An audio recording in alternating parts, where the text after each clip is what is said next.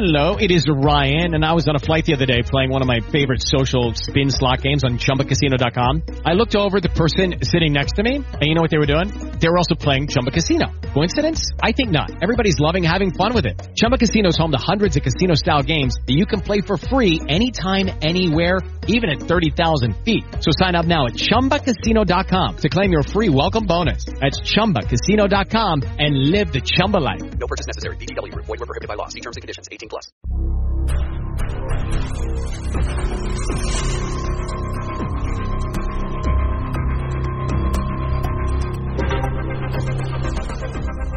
Good morning. Welcome to another episode of Data Minds, where science and art converge. I'm your host, Gregory Ash, and I hope everyone's off to a great morning, great afternoon, great evening, wherever you find yourself in your day listening to the podcast. So I've received a ton of requests to talk about me and my companies, my consulting company, M1 Data and Analytics, some of our products, what my background is, what my daily routine is. So instead of just kicking that can down the road, I figured we'd take an episode and talk about me. One of the things that I probably least likely like to do, but here it goes. So Gregory Ash, grew up in the Northeast, came down here, it'll be 21 years this April, down here to South Florida for a change in life.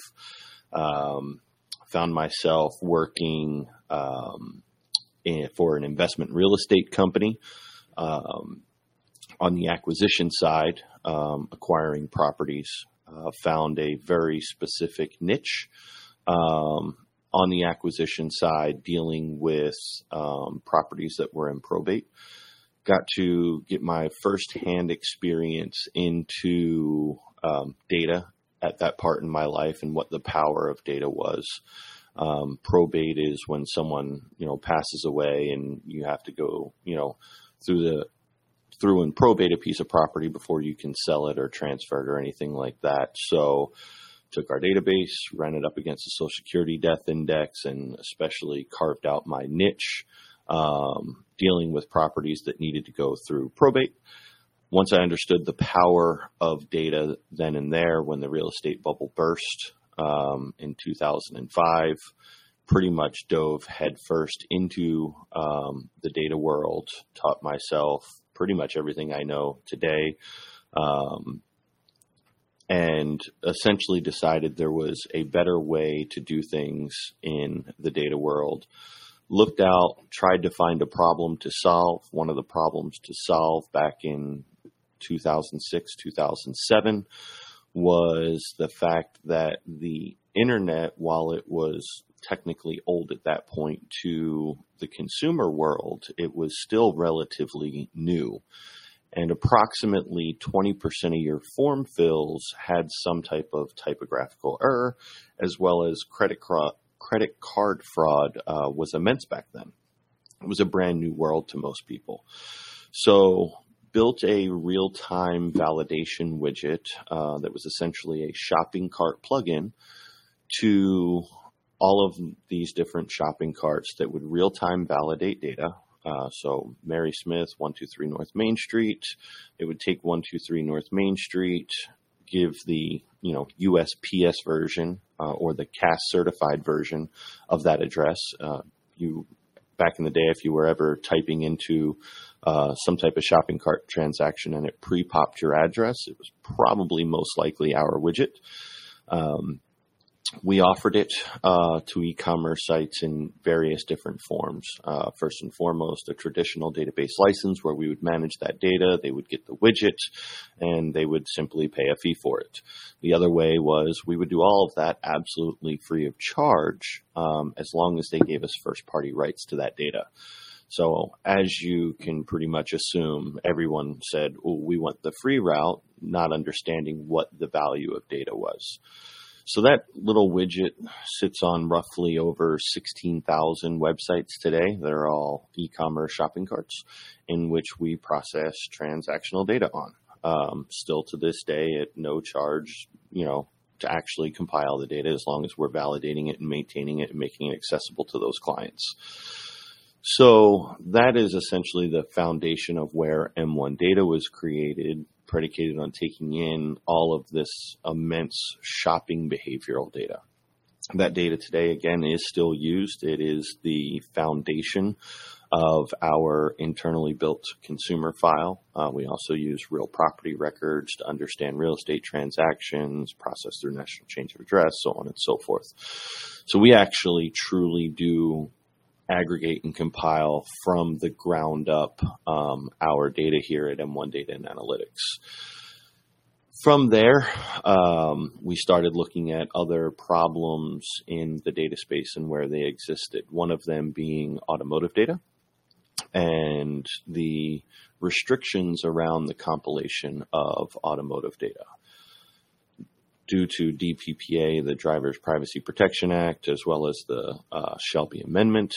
So we looked at the ways that we were already collecting data and how we could use those into the automotive arena to compile, the best set of automotive ownership data that we can. Today we do that across point of sale, point of service, insurance, quotes, policies, and claims, extended warranty, national car groups.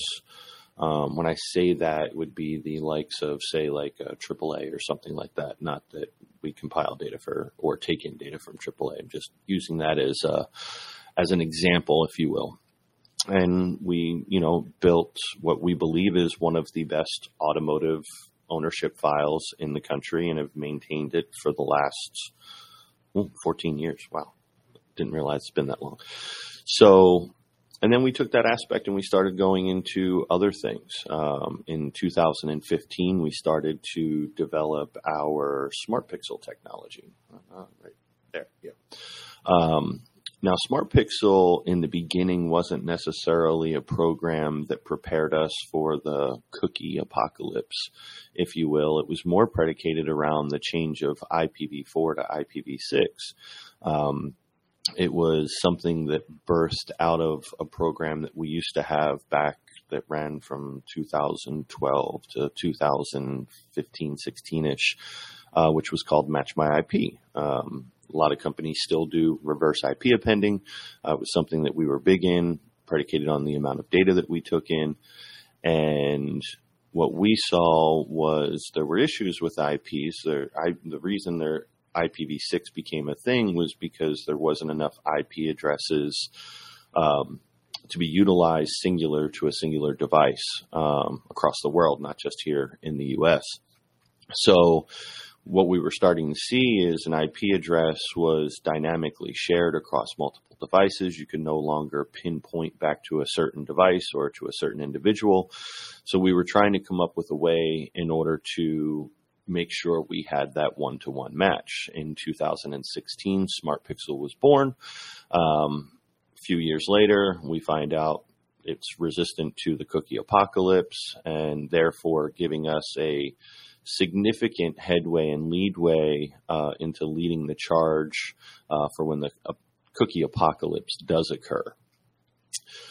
From there, we started getting into other things, such as we built our Location IQ right there program, which was centered around mobile devices. We figured if we could do it online, why couldn't we do it, on the device side, specifically with mobile devices and understanding movement to build additional behaviors. So we got into the software development kit game and aligned ourselves with some SDKs and process movement records. We're up to roughly between 28 to 29 billion movement records that we process a day. We built out by hand our own point of interest database, which sits at about 8.2 or 8.3 million points of interest that we monitor. Not going to go through them all, but essentially anything to do with automotive, anything to do with recreational vehicles, marine and power sports, hotels, motels, quick serve restaurants, coffee chains, big box retail, DIY retail, anything that we believe could build out any type of behavioral attributes, we essentially have built out a hand-drawn polygon. Now, I say polygon, but we've taken it a step further to polyhedrons. Not to get too technical, the only difference between a polygon and a polyhedron is a polygon is two-dimensional, where a polyhedron is three-dimensional, allowing us to focus in on high rises or certain levels of a point of interest that we want to monitor, whether it be, a financial center, maybe it's a high rise that we know houses a multitude of attorneys, who knows, dentist offices, anything that would be in a multi-level unit.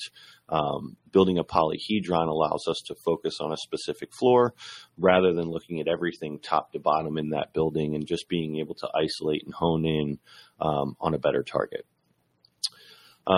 Through that, with all of our technology stacks, we have our All Data Counts platform, which is our self-service platform that allows users to go in and query our automotive database, our consumer database, any of our data attributes, our behavioral data, our lifestyle data, essentially any demographic you could want.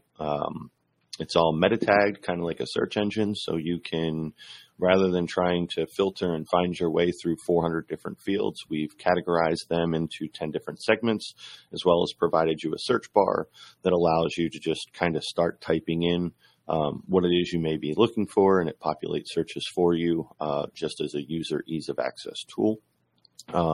You can run counts, you can run queries, you can break down, you can build pivot tables, and you can order your data in just about any fashion, as well as push your data to virtually any location you would want to, whether it needs to go, to someone on a specific team within your organization, or if it needs to go to a third-party vendor.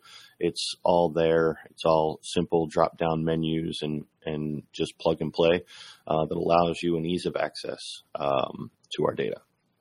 On the consultancy side, the stuff that I do, that's been doing it since 2009, kind of started as small scale. Today I probably play the role of CTO or chief data officer or something in about 30 to 40 other companies, where I'll sit in on conference calls or I'll fly in person, sit in on meetings, help teams develop, customer data platforms from a technology side, business continuity plans, to market strategies for data technology products. And that's allowed me to play in a much bigger sandbox, if you will, than just the data aspect. It's allowed me to see different angles and different points of view, from a retail perspective, from a technology perspective, tourism boards, financial services, nonprofits. I've gotten to see things from a significantly different angle than I traditionally would have just doing traditional data stuff. So it allows me to look at things from a different angle from a data perspective here at M1 Data. It also allows me to share those experiences with our sales staff, with our customer support teams, to help them look at things from multiple different angles. One of the requirements we have here at M1 Data is if there's a problem, or if there is a client has an off-the-wall request, that sales associate or that customer support individual or that tech person or that development person needs to come with 3 of what they believe are solutions to the problem, or 3 solutions to that client's request when they bring it up in a team meeting. That allows them to progressively think a little bit further outside of the box rather than having a singular focus. We then discuss it as a team with whichever respective team we're with, in a small little brainstorming session in front of everyone that allows them to collectively understand why we may have tackled an issue or a problem, a hurdle, from a different perspective than just that singular focus, allowing everybody else to think out of the box and allowing all of the other employees the ability to learn from others' experiences, rather than just being, in that single lane of whatever their life experience is. So I believe that I've talked about myself enough. As I stated, it's not something I like to do. I really don't want to promote my own brands and products in this podcast. It's meant to be a neutral and completely unbiased podcast that is just more to create education and learning for those out there that want to learn. So as I stated, I'm done talking about myself. Plus, I believe we're at that 13, 14-minute mark where I like to keep it. So again, as always, I appreciate your feedback, your comments. If you have any questions, please shoot me an email, myquestion@dataminds.com. I'm sure it'll be scrolling down here somewhere. The guys will pop it up for me. So until next time, hope you guys have a great morning, afternoon, evening. Look forward to recording next week. For those of you in the automotive world, if you are going to be at NADA, I will be shooting 2 episodes live from NADA. Actually looking to take a little bit of a different take and get a few people on my podcast for these live shows. So please shoot me an email, a text, if this is something that you think you'd be interested in, and you'll be out in Vegas for NADA. Till next time, have a great day.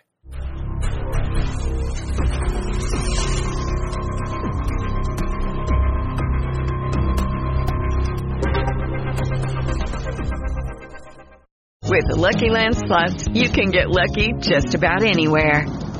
This is your captain speaking. We've got clear runway and the weather's fine, but we're just going to circle up here a while and get lucky. No, nothing like that. It's just these cash prizes add up quick. So I suggest you sit back, keep your tray table upright, and start getting lucky. Play for free at LuckyLandSlots.com. Are you feeling lucky? No purchase necessary. Void where prohibited by law. 18+ terms and conditions apply. See website for details.